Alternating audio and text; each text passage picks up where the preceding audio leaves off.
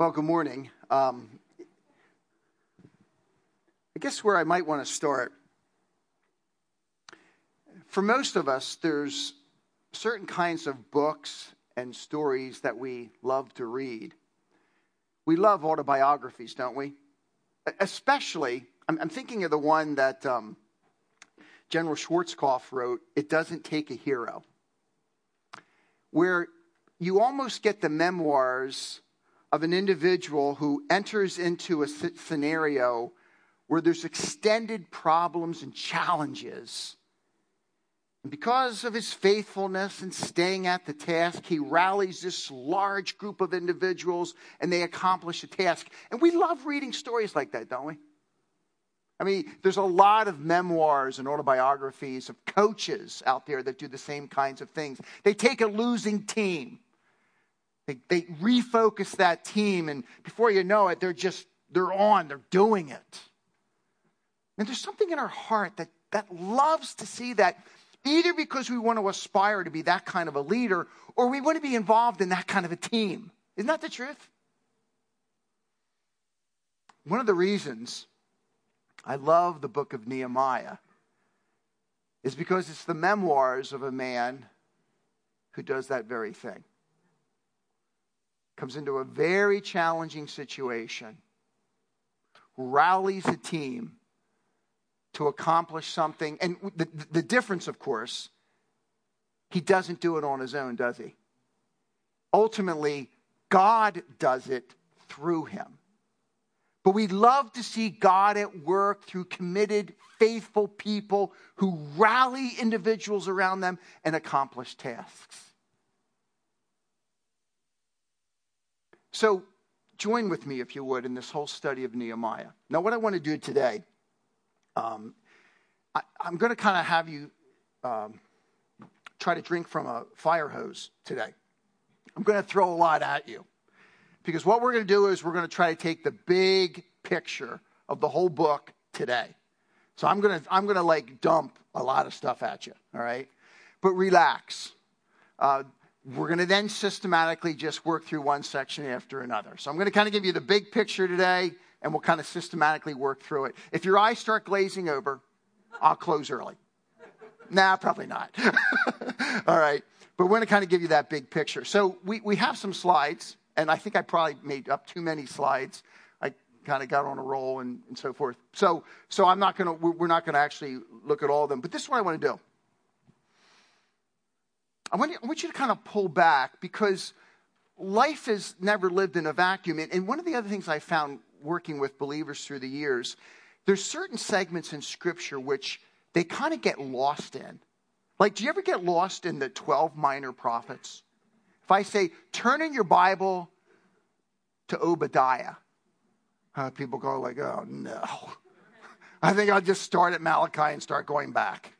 And hope I find it. You know what I mean? I mean, there's certain books and time periods that are kind of confusing to us. So I want to kind of set a historical context, not so much so that you go like, oh, this is driving me crazy. But just give you a context of where does Nehemiah fit in what God is doing in the story of Israel. Does that make sense? And then what we want to do is we want to step into the book itself and look at the literary content. And so what I've put for you in the bulletin there is a sheet. On the one hand, it'll kind of just give you some major movements of the book. And on the back side, it has this chart that you don't have to memorize or anything like that, but you might want to hold on to, because it just kind of gives you the context. So let's put up the next slide here.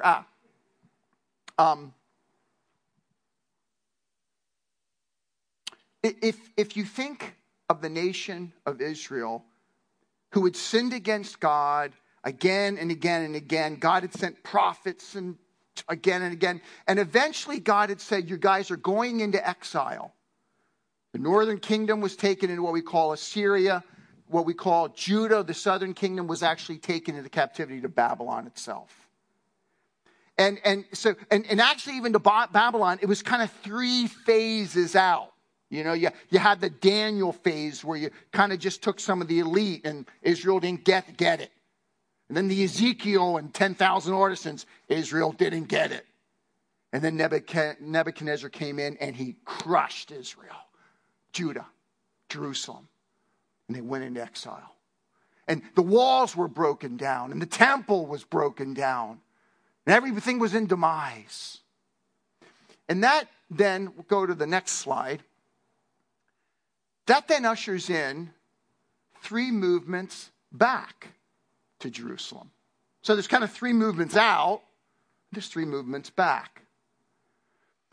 Let's go to the next slide for just a second. I might have you pop back and forth here, Mark.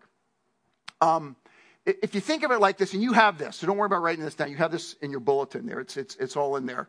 If you think of it like this, Israel was in captivity then, the Bible tells us, for 70 years. And then God in his grace, under Persia, sends Zerubbabel back to rebuild the temple. We read about Zerubbabel in the book of Ezra. First half of the book. We also read in the book of Ezra of another individual, Ezra, the guy that writes the book. Make a lot of sense? Temple is rebuilt. Ezra comes back. The people are reformed. And it's not till 444 BC that Nehemiah actually comes back. Now, I want you to think about this for just a second. Look at when Zerubbabel comes back into the land. What's the year that Zerubbabel comes back into the land? What's it say? 538. When does Nehemiah come back? Almost 100 years later. That's a long time. Did you ever wonder where Esther fits in all this? She's in the gap in between Zerubbabel and Ezra. I mean, God is doing some incredible things behind the scenes so that the most powerful kings of the world, and on the upper section you have the Persian rulers, these are the guys that can do whatever they want. They're in full control. And they are doing these things not because they love the true and living God. They are making these decisions of letting people go back because it's politically expedient for them as an empire. It's good to have buffer states between Egypt and them. I mean, all kinds of stuff. And but what the Persian kings don't realize is that God is God. And he is over that entire political, they're strategizing and allowing the Jews to do things, and God is behind the entire thing to accomplish his purposes. And so Zerubbabel comes back, Ezra comes back to reform the people. But the problem is, when the book of Nehemiah opens up, and the book opens up this way, the words of Nehemiah, son of Hakaliah. It opens up by Nehemiah saying, I am going to share with you my memoirs. I'm going to tell you about what God did through me with God's people over a very, very short period of time. And what we're going to be doing in our time together is we're not going to be looking at Ezra at all. We're just going to be focusing in on the book of Nehemiah. But what I want you to see is a couple things on this chart. You can see, for instance, do you see where Haggai and Zechariah and Esther and Malachi are placed? Do you see that on the chart? You have it there before you. And once again, I don't expect you to master all this, but I hope you'll hold on to this through the series. And we hope you'll read through the book of Nehemiah. I would love it if people even read some of the other books connected with Nehemiah. You want to read something that will set you up for Nehemiah 13? Read the book of Malachi. Because it's written right around that time. And you'll read that and you'll go to Nehemiah and you're like, holy mackerel. Yeah. Because it's all meant to fit together. So does that kind of make sense? That's a lot of history. Just kind of give you an overview there. What else do I have here? Oh, this next chart I almost hesitated to put up, but let's flip to it. Is there one after this? You can barely read the thing. I know. I've broken all the rules. You know, there's rules about how you're supposed to do PowerPoints, and this one violates them all. You're not supposed to put a lot of information on. But I started working on this thing, and I said, I got to put one more thing in. And so don't worry about all the specifics. Here's what I want you to realize. Okay, here's just something to think about. When you read through the stories of Scripture, when you read through any story, think of yourself as a cinematographer. And so And I always forget this. You're supposed to go from left to right, but I should be going from your left to right, not my left to right. So let me start over here. Because I know I always do it backwards. So let me do it this way. So when I think of myself working through a book as a cinematographer, I'm always asking myself, okay, when are they doing panoramic views, moving along? And when do they zoom in? You know what I mean? Because when the Bible zooms in and gives you discussion between people, it's probably like really, really important. And then the Bible will sometimes pull back and it'll move along and then it zooms in again. You want to watch for those zoom ins, don't you? And here's what I found to be really interesting about Nehemiah. Maybe you don't, but I do. The bulk of the book takes place over 8 months. That's it. First chapter. Chapter 1 going into chapter 2. It's 4 months. Doesn't tell us anything about the guy's travel from where he was in Susa all the way over to Jerusalem, which would have taken 2 to 3 months. Can you imagine that? We hop on a plane and we're there. Just skips all that. But the bulk of the book of Nehemiah, chapter 2, all the way to chapter 13, just 4 months. Not a lot of time. So I'm thinking to myself, because one of the things we know from another passage in Nehemiah is he's actually governor there for 12 years. But you know what he does as a cinematographer? He does this. Nehemiah came, zooms in, bum, bum, bum, bum, bum, bum, bum, bum, bum, bum, bum, bum, pops out. And I think like, what about those 12 years, man? And then he talks about Nehemiah 13, something that happened after those 12 years. That's just always kind of interesting to me when I read the Bible and I read stories. I want to look at when do you panoramic and when do you zoom, and why are you doing that? And you know what you'll find? So don't worry about all that other stuff. They're just dates. What you'll find is God's messages in the zoom in. And the bulk of our time over the next 2 or 3 months, we will be focusing in on that zoom in chapters 2 to 13. Does that make sense? And God's got some incredible things. What do they do in the midst of incredible opposition? In the midst of internal division? How do you accomplish a task that could never have any other explanation but God working through his people in the midst of opposition and internal division to accomplish something? Do we need that? Do we ever have any internal division? Sure. Every church does. Yeah, you don't rejoice over it. You try to deal with it. But it is kind of part of life. Matter of fact, you have to deal with it. Do we face any outward opposition? Yeah. It's all over the place. The enemy of our soul, the devil, is working constantly in structures of this world and in our minds in all kinds of ways to destroy us. Isn't that true? And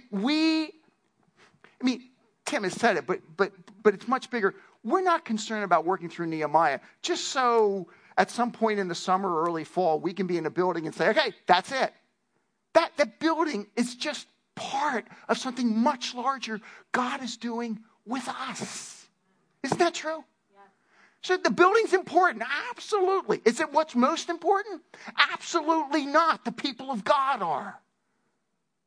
And so what does it mean for God in his grace to use us and to work through us and to rally us? So we work shoulder by shoulder, back to back, face to face, and we move together to accomplish not only a building, but furthering God's kingdom purposes here and abroad.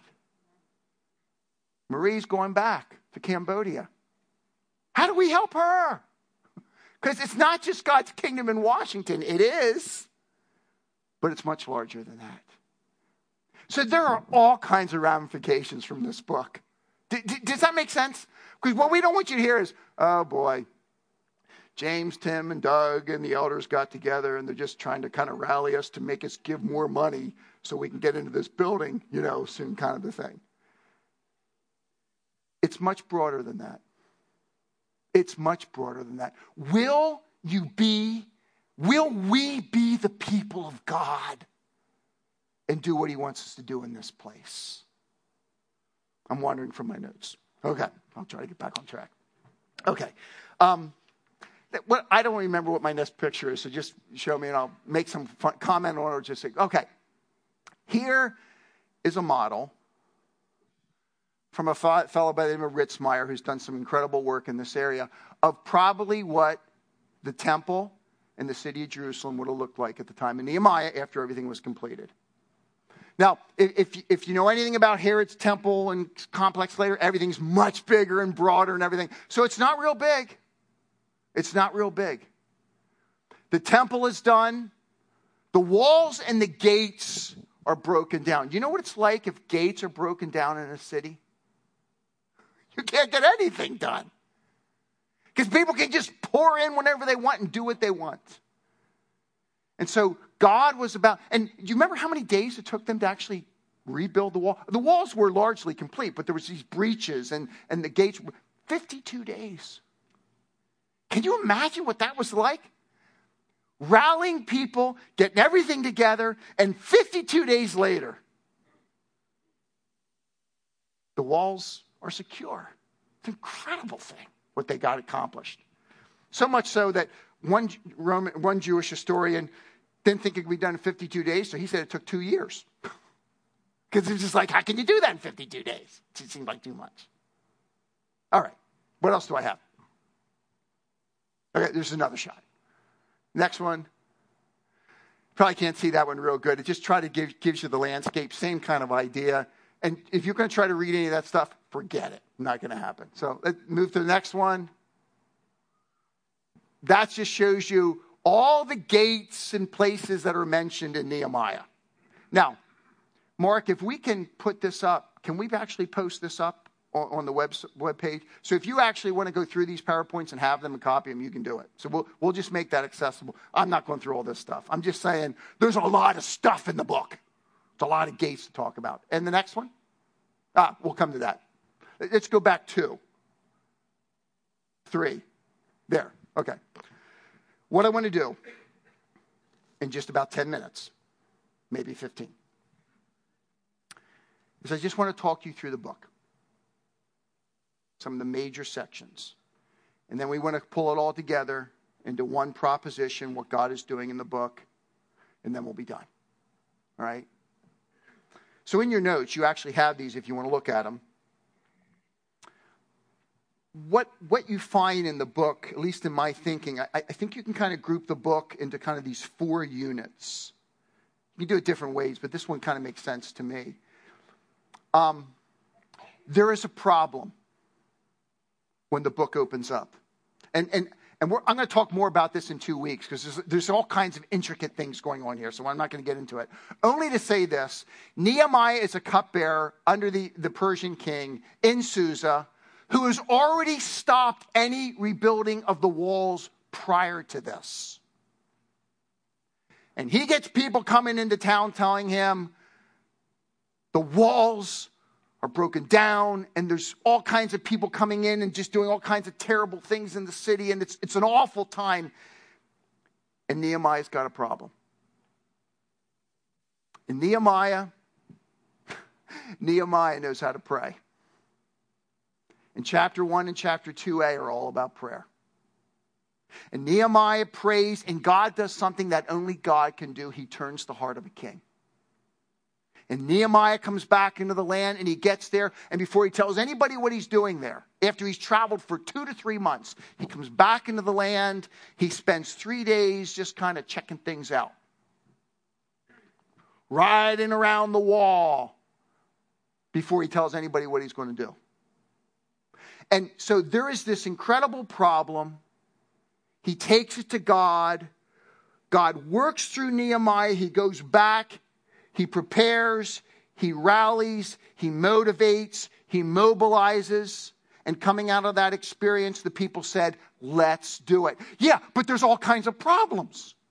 There's all kinds of enemies. There's all kinds of infiltrators. There's just all kinds of things.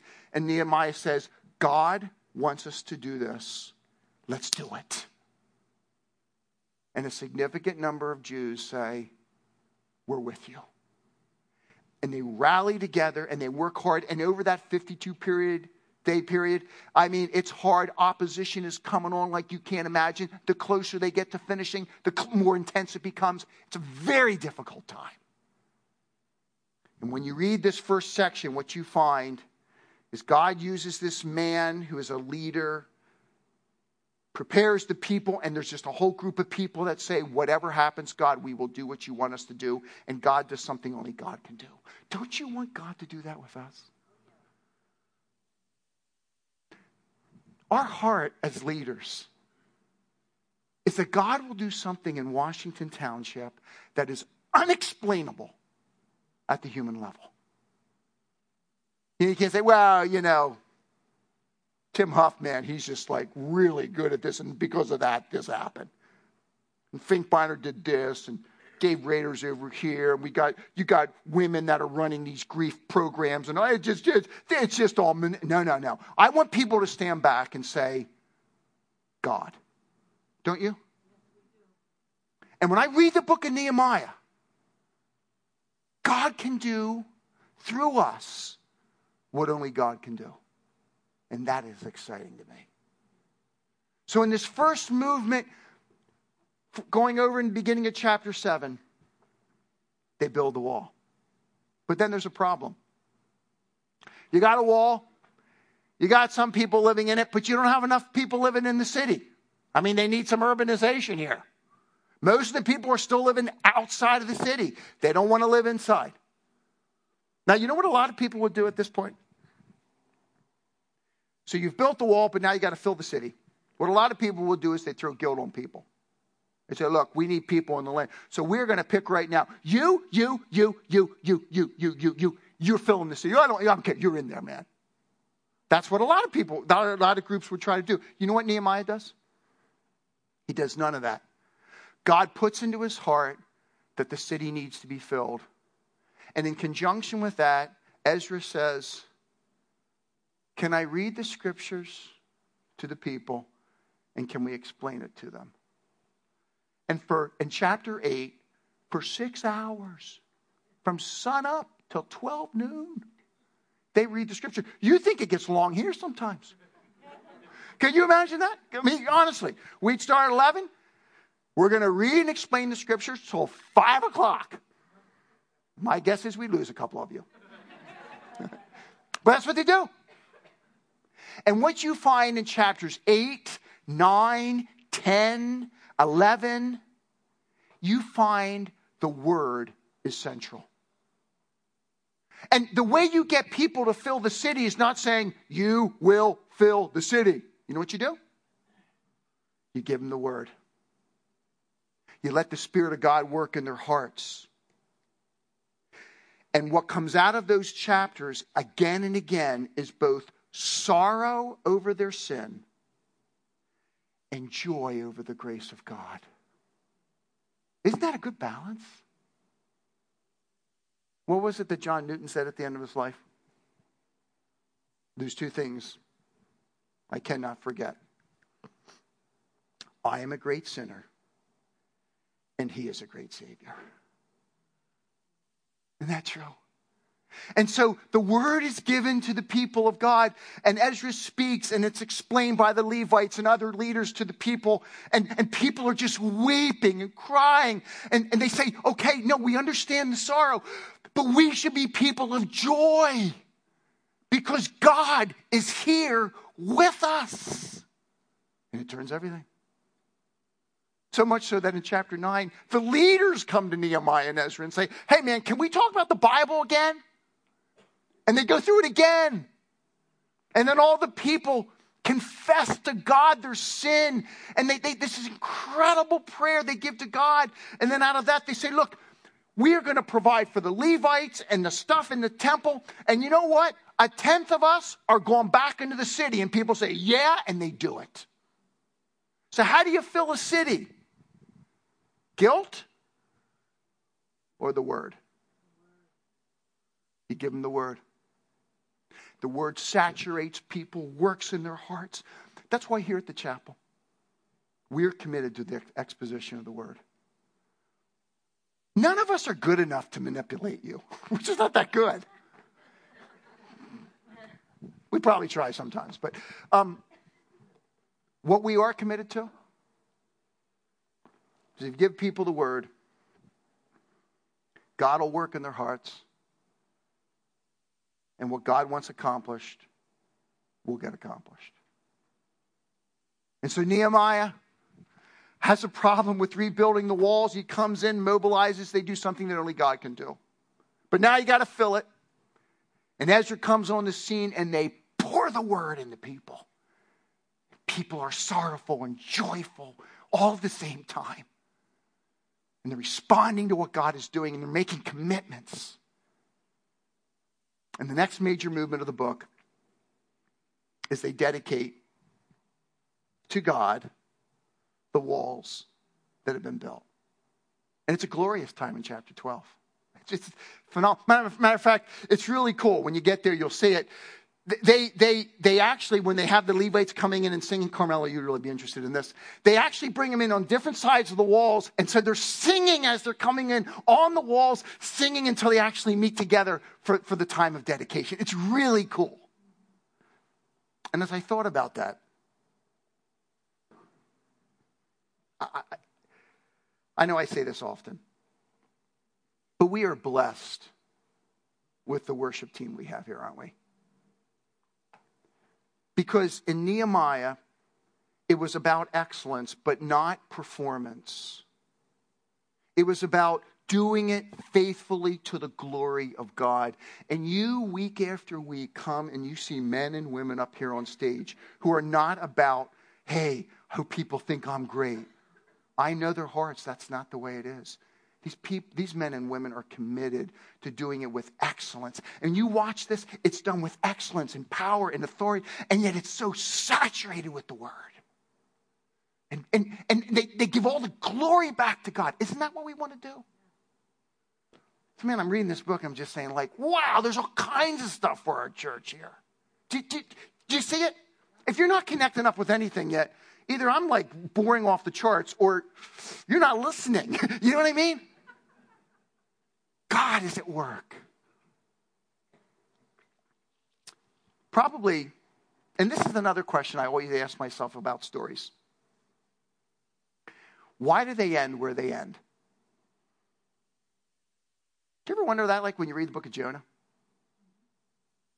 I don't know about you, but I'm reading through the book of Jonah and I'm saying when I get to the end, okay, so what did Jonah do? Because it ends with a question by God. So I want to know, like, did Jonah say, sorry, God? I mean, doesn't tell us. And so I'm always asking myself, God, why are books ending? And there's all reasons for all that kind of stuff. I'm always asking myself, why does it end the way it ends? And here's what's fascinating. I've often wondered, why doesn't the book of Nehemiah end at the end of chapter 12? Because it's a great story. Walls are broken. By God's grace, they're built. City needs to be filled. By God's word and his grace, it's filled. Dedicate the walls. Praise the Lord. But it doesn't end there. Nehemiah governs for 12 years. Goes back to work underneath the Persian king for, we don't know exactly how long, a year, 2 years, maybe 3, don't know exactly. Comes back in chapter 13, and all of the promises that the people had made in chapters 9, 10, have all been violated. And Nehemiah comes back to a situation where he feels like he's got to correct everything. And that the last word, the last sentence in the book of Nehemiah, Nehemiah 13, the last verse says this. The last sentence, I'm sorry. After he's done everything he can, he says, remember me with favor, my God. And the book ends. You know what I think? Nehemiah, they're your memoirs. Why didn't you end the book on a high? Why do you end the book on a low? Because that's what he does. All the work you did, and then you come back and you feel like, here we go again. And ministry is that way sometimes. I get it. I mean, that's true. But I think there's something deeper going on. You know what I think it is? It's the same thing you find when you read the end of the book of Malachi, where Malachi presents these same kinds of problems that the church, that they're having. And he gets to the end and he says, what we need is a Messiah who can turn the hearts of the fathers back to the children and bring this whole thing together. Because as hard as we work under the old covenant, we need to do everything we do. Okay, I get it. But as hard as we work, we still come up empty. And I think Nehemiah ends where it ends. And Malachi ends where it ends.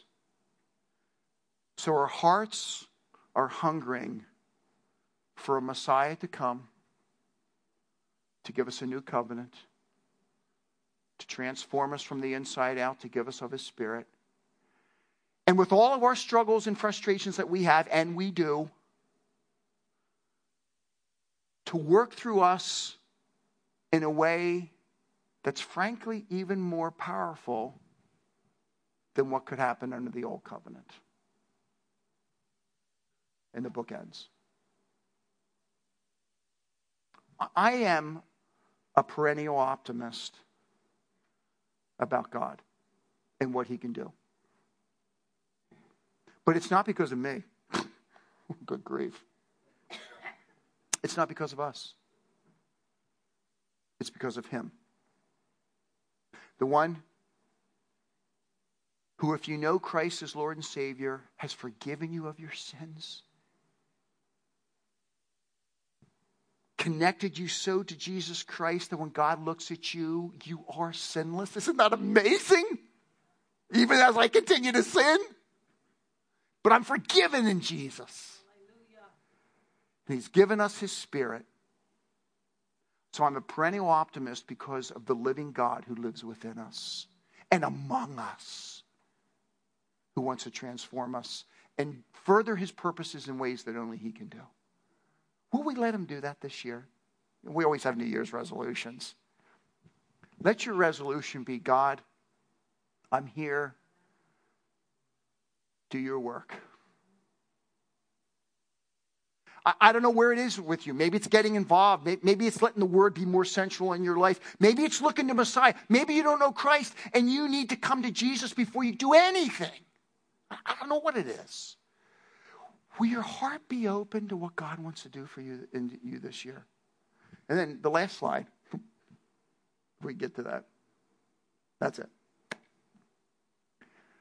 God uses committed leadership to mobilize his people for his work and to motivate his people through his word. Will you allow God to do his work in your life this year? And I don't know what that means specifically for you. I pray God will make that clearer as we work through the book of Nehemiah. But will you do that? I'm going to close in a word of prayer, but I'm going to purposely wait a minute. Would you pray? Would you pray to God whatever his Spirit has impressed upon your heart? Will you make a commitment to him, whatever that might mean? And then I'll close this in prayer.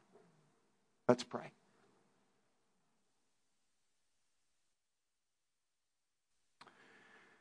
Father, we have made probably countless New Year's resolutions over our lifetimes. And God, we know they will fall as quickly as the previous ones we've made apart from your enabling grace. So our prayer is that your Spirit will do a deep-seated work in our lives. I don't know where you're touching everybody today.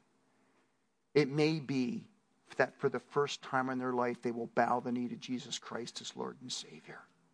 They will know the joy and the freedom and forgiveness that can only come by accepting Christ as Lord and Savior. Father, It may be giving up that secret sin that they're holding on to. That keeps them from walking with you. That keeps them from being part of your work. It may be a lack of prayer. Maybe we've wandered too far from your word. We need to come back underneath it on a daily basis. Lord, I don't know what it is with each one of my brothers and sisters. But would you do that work in their lives? Would you encourage them that where sin abounds, grace abounds more? Would you help them to know the strength and the power of transformation from the inside out? And Lord, will you use us as your people in this place, around the world, in ways that we cannot even imagine as we sit here today? God, we crave for that. We don't want to just put in time. We want to invest it in the kingdom, Lord. Do your good work, we pray in Christ's name.